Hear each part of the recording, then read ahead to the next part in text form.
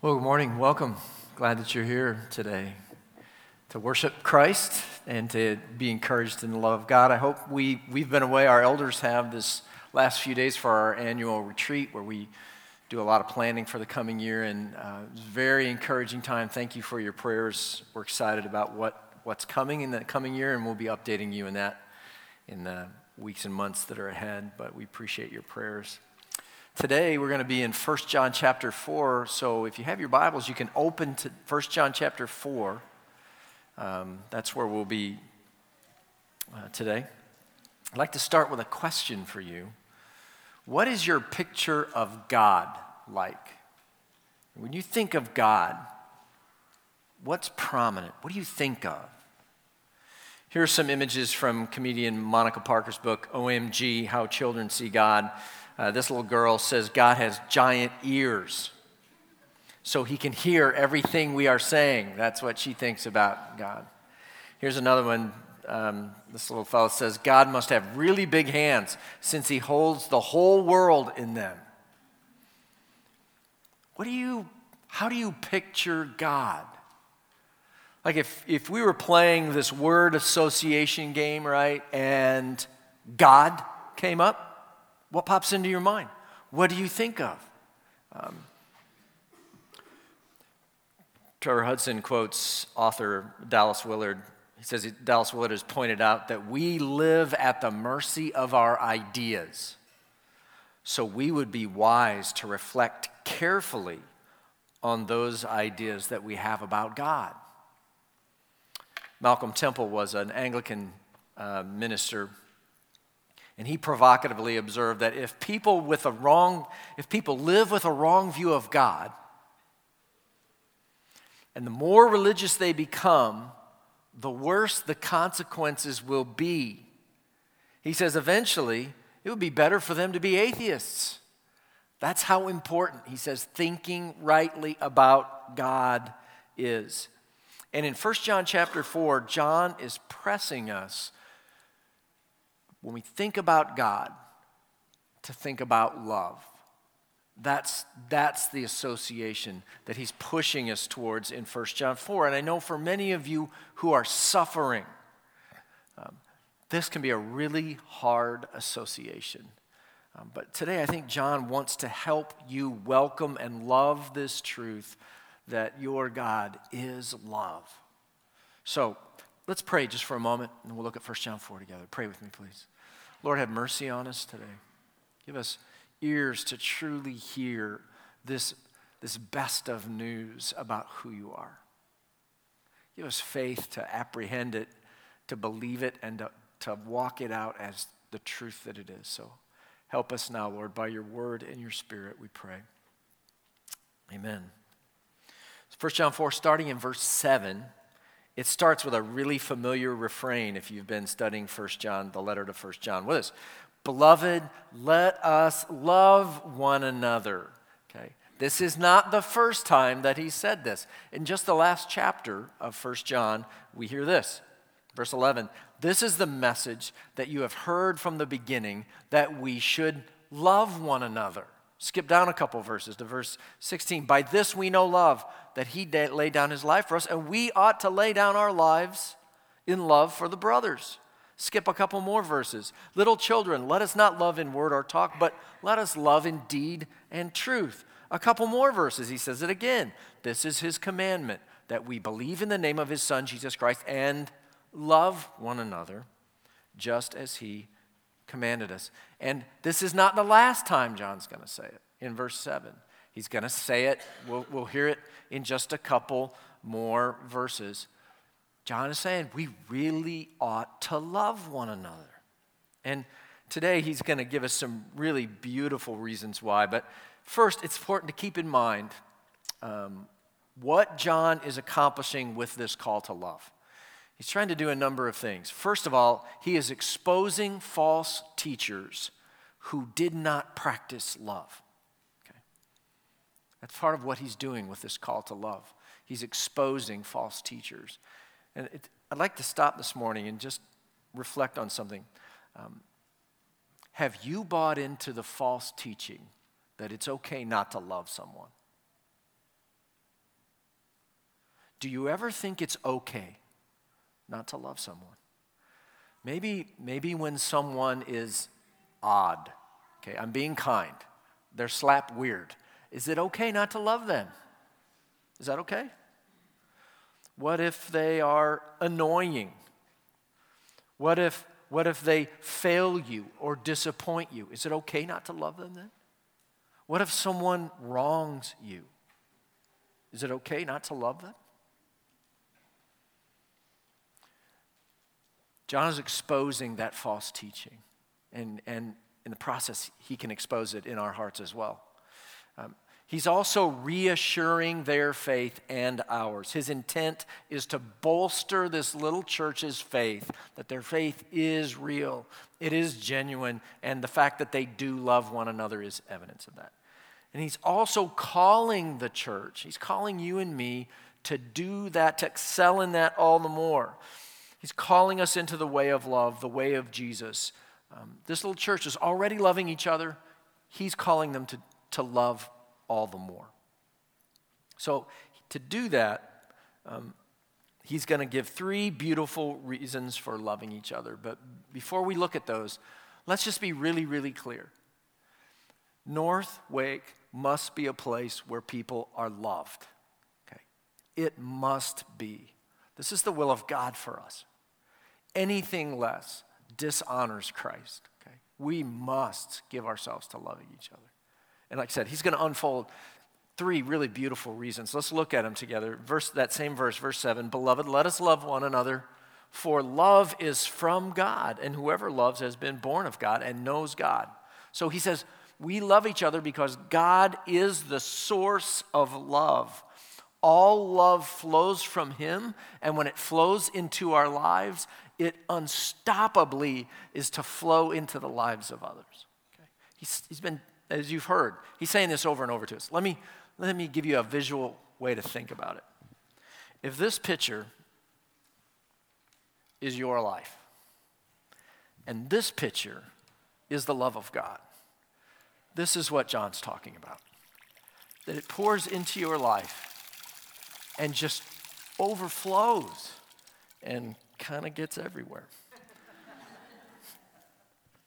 But that's the point, right? It kind of gets everywhere. Anyone in proximity to you ought to be loved by you because the love of God has been so poured into you that you can't hold it. Okay? The love of God is so satisfying that it spills over from us into the lives of those around us. We love one another because God pours love into us. He's the source of love, John is saying. But he's saying more than that. It's not just that he's the source of love. He says he is love. Love is the essence of who God is. Now look at verse 8. Verse 8, he says, anyone who does not love doesn't know God because God is love. John Piper unfolds that this way. He says, John means that love is from God the way heat is from fire or the way light is from the sun. Love belonged to God's nature. It's woven into what he is. It's part of what it means to be God. The sun gives light because it's light. The fire gives heat because it is heat. God loves because he's love. Okay. And we are to love, John says, because God is the source of love, because he is love, and he has loved us first, he's going to say. God started this love. There's an ancient hymn. It could be as old as the 4th century or older. And it comes to us in Latin. The title is Ubi Caritas. I'm going to give you the English translation today because your Latin's probably as bad as mine. So it captures this idea. It says, where charity and love are, God is there. Christ's love has gathered us into one. Let us rejoice and be pleased in him. Let us fear and let us love the living God. And may we love each other with a sincere heart. Where charity and love are, God is there. As we are gathered into one body, Beware lest we be divided in mind. Let evil impulses stop. Let controversy cease. And may Christ our God be in our midst. Where charity and love are, God is there.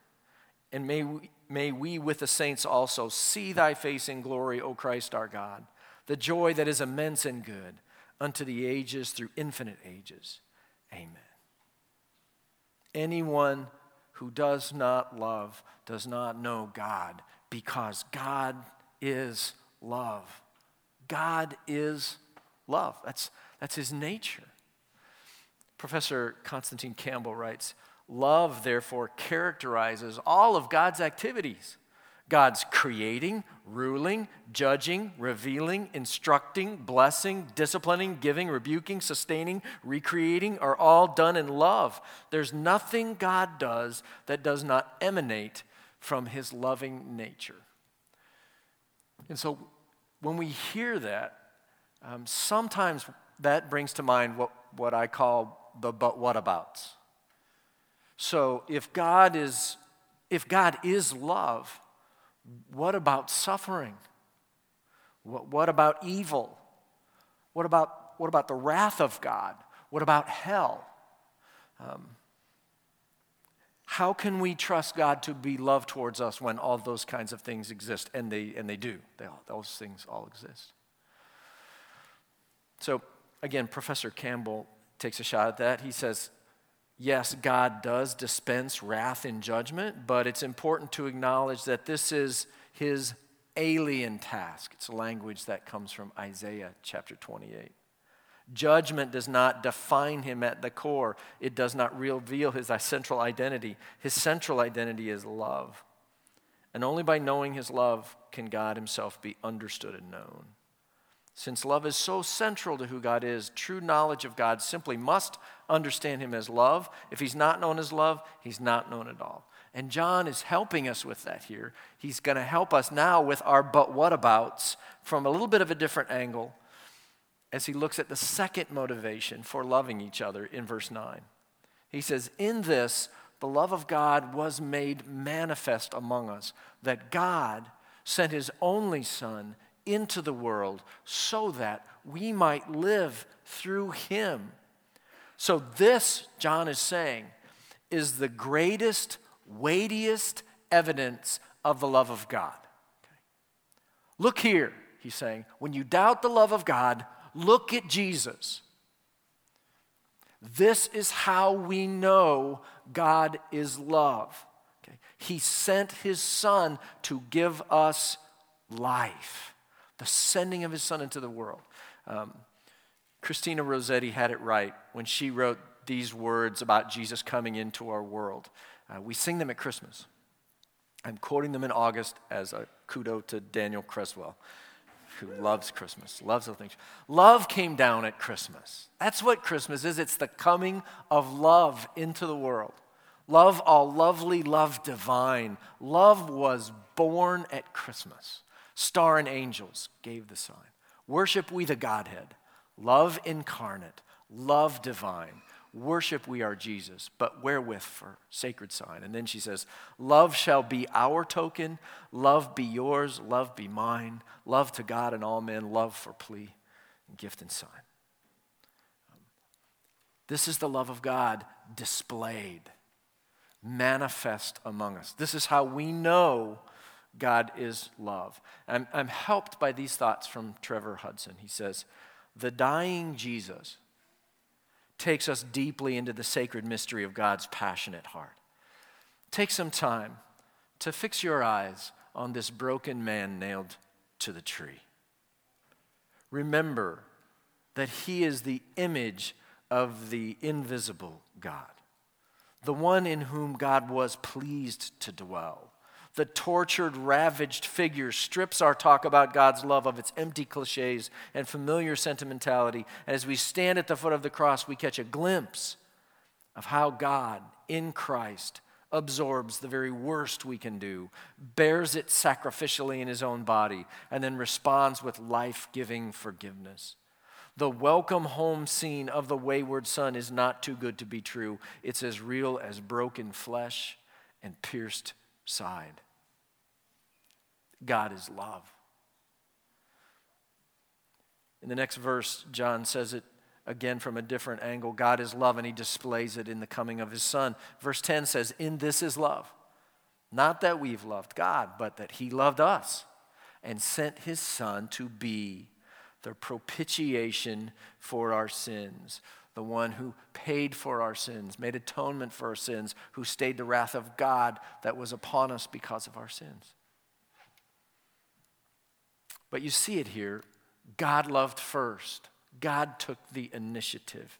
And this is all over the scriptures. Romans 5 says it beautifully. While we were still weak, at the right time, Christ died for the ungodly. For one will scarcely die for a righteous person, though perhaps for a good person one would dare even to die. But God shows his love for us in that while we were still sinners, Christ died for us. God initiated love. John says it explicitly. We love because he first loved us. It all starts with God, not us. God initiated love when he sent Jesus into our world and onto the cross to bear the just punishment for our sins, even the wrath of God. So John is saying to us, when you doubt the love of God, look here. Look at Christ. Look at Jesus when you wrestle with evil and suffering and wrath and hell. Archbishop Michael Ramsey puts it this way: God is Christ-like, and in him is no un-Christ-likeness at all. Okay. This is how we know God's love and that God is love. In a word, Jesus is how we know. That's why at the close of our service today, we'll come to this table to remember and celebrate the coming of the love of God in the person of Jesus. His giving of his life on our behalf. We have been bought. And John is telling us this over and over and over. The love of God came into the world to rescue us. He's looking at it from all kinds of different angles here. He says it like 3 times. Verse 9, why was Jesus sent into the world? God sent his only Son into the world so that we might live through him. Verse 11, why was Jesus sent into the world? God sent his Son to be the propitiation for our sins. If you drop down to verse 14, we'll look at why did the Son come into the world? The Father sent his Son to be the Savior of the world. This is the love of God on display. Okay? We have been loved. We have been bought by the loving, good work of Jesus, sent in love by his Father. Trevor Hudson says it again beautifully. This is the very essence of who the Holy One is. Extravagantly, sacrificially, passionately loving. And since this is his essential nature, this is what God is always doing. He is always loving you and me.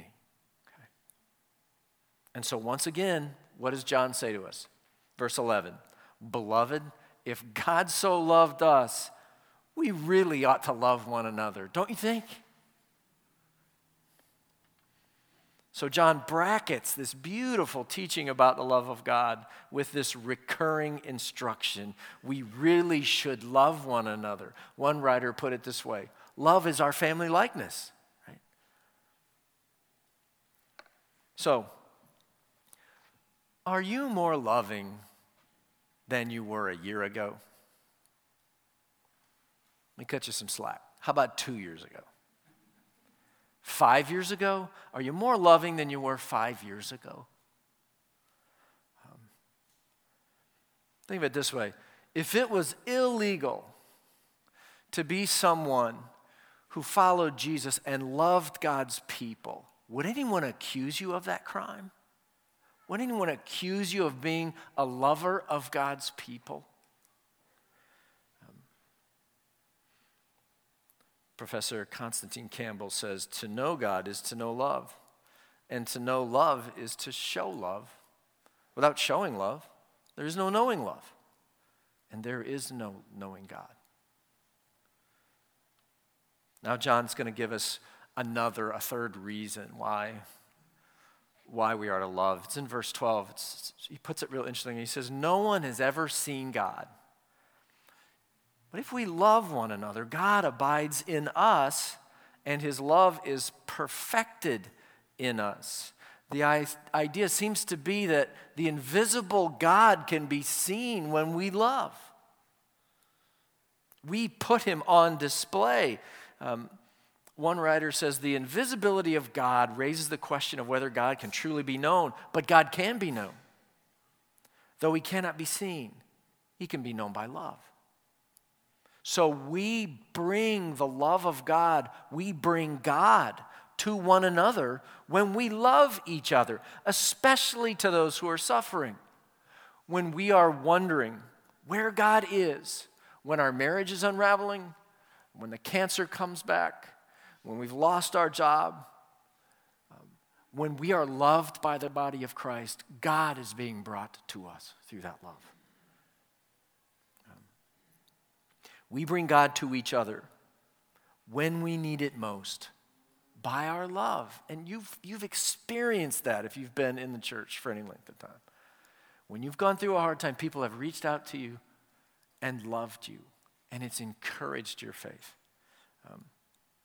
But not just to one another in this room is God made known through love.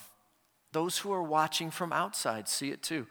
Christopher Ashe puts an interesting spin on it. He says, some years ago there was a dispute in Britain between the Foreign Office and the Treasury. The argument was about which British ambassadors would be provided with a Rolls Royce for their official duties in a foreign capital. The Treasury, unsurprisingly, wanted these wonderful and expensive cars restricted to a few ambassadors, perhaps Washington and Moscow and Paris. The Foreign Office argued for many more Rolls Royces for ambassadors based on this reasoning. Most people in a foreign capital have never been to Britain, they said. But when they see this magnificent car gliding through their streets with the United Kingdom flag on the hood, they will say to themselves, I have not been to Britain. I don't know much about Britain. But if they make cars like that there, then Britain must be a wonderful place, right? And then he does something interesting. He applies it to the way we love one another. Especially he's applying it to our marriages. This is interesting. He says, in a similar way, it is Christ's hope that men and women may say to themselves as they watch a Christian marriage, I've never seen God. And sometimes I wonder when I look at the world if God is good or if there even is a God. But if he can make a man and a woman love one another like this, he must be a good God. No one has ever seen God. If we love one another, God abides in us, and his love is perfected in us. So this verse presses us outward, right? So that it doesn't turn into just a big old group hug, right? We make God visible to those who are watching on the outside when we love one another. So, how would you feel about offering this wager to your neighbor? You say to your neighbor, look, if you'll come to church with me and you don't see the love of God on display there, I won't bother you again. How'd you feel about that? I think we might have some work to do. But it raises the question, so why do you come to church? Why do you come to church? Kids like it. Music is awesome. Want to keep up on the latest fashion trends, what color sweater vest is in this season, stuff like that. Why do you come to church? There are a lot of good reasons to come to church, really, seriously. Sitting under the teaching of God's word, praying with God's people, worshiping, serving. You ever come to church to love? Do you ever come to church thinking, I'm gonna love the socks off somebody today? And you walk in that door and you're just looking for somebody that you can encourage, love, pray with, hug, get coffee for, something. You're here to put the love of God on display. So that when somebody walks in those doors out there, they see it. They taste it. It's the love of God. Do you ever come to church for that reason? I'm afraid it kind of turns it all on its head for us. See, how we love one another makes God real and visible. It can happen in here. It's even more beautiful when it happens outside of this room, right? When people catch us loving each other out there.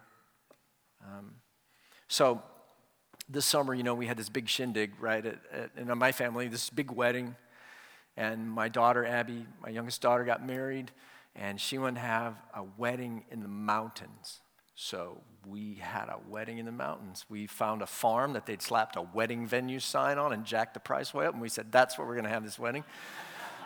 If you've got some property, you want to pay it off, wedding venue sign will really come in handy. So we did that. And, my dear friends from the church traveled out there with us, and they helped us transform this place into a wedding-worthy venue, and we had lights, and we had food, and we danced, and we threw flower petals around, and we generally made a mess of the place, and then it was our responsibility to clean it up. And I had friends who were invited guests to this wedding stay not just one, handfuls of friends stayed after, and we completely cleaned this place up in probably an hour or two, just restored it to the beautiful farm that it once was. And the owner was sitting there, and he says to me, he says, "Are you church people?"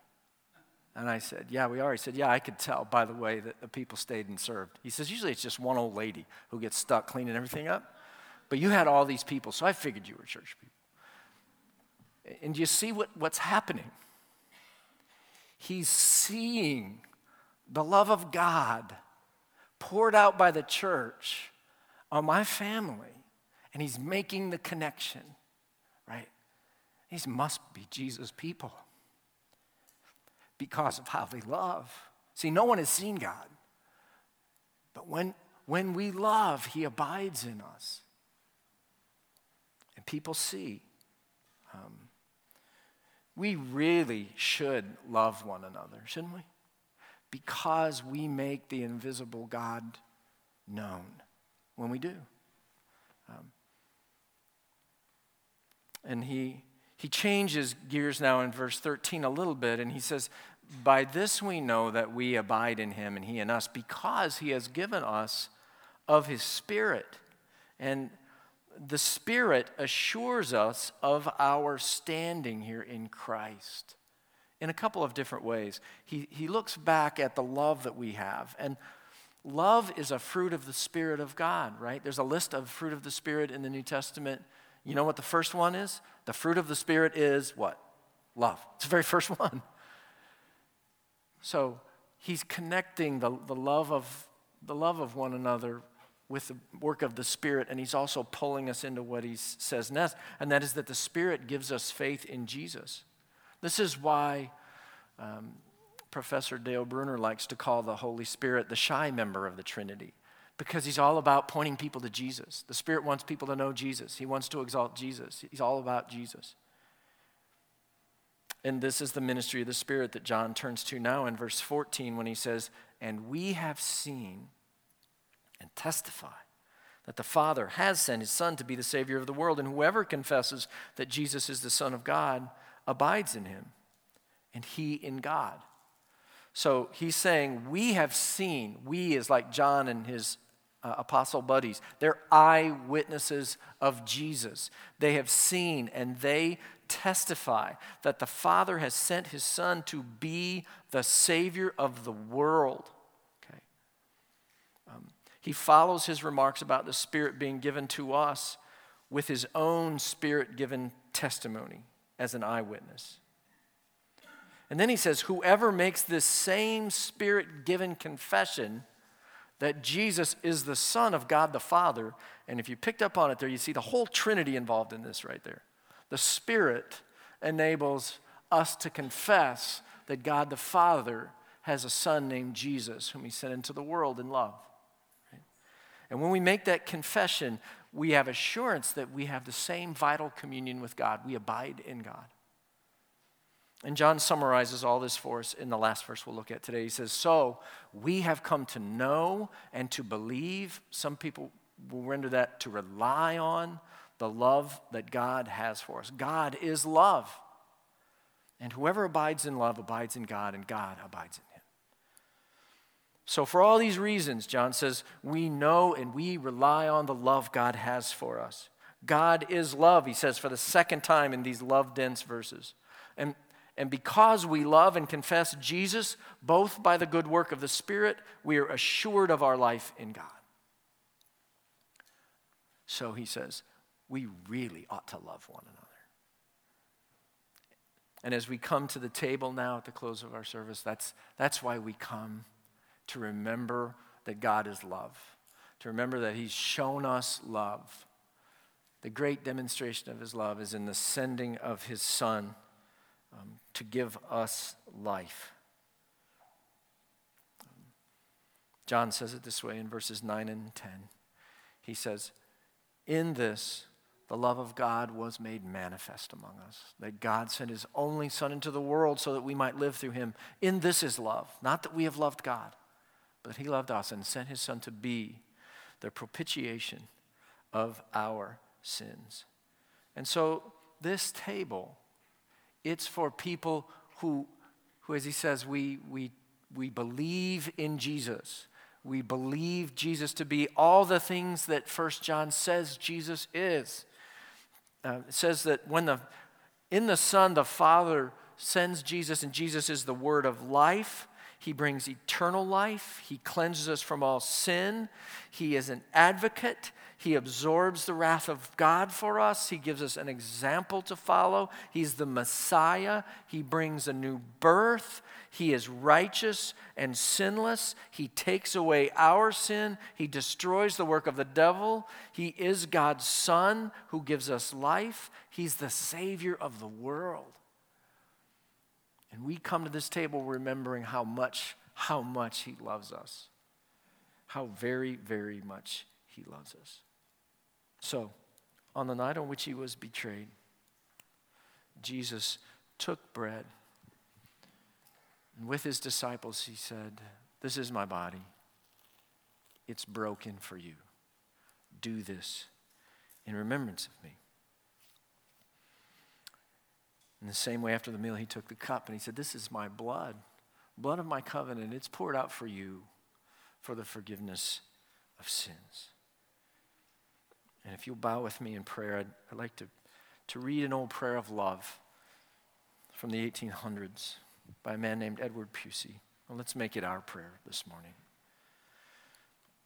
Good Jesus, fountain of love, fill us with thy love. Absorb us into thy love. Compass us with thy love, that we may see all things in the light of thy love.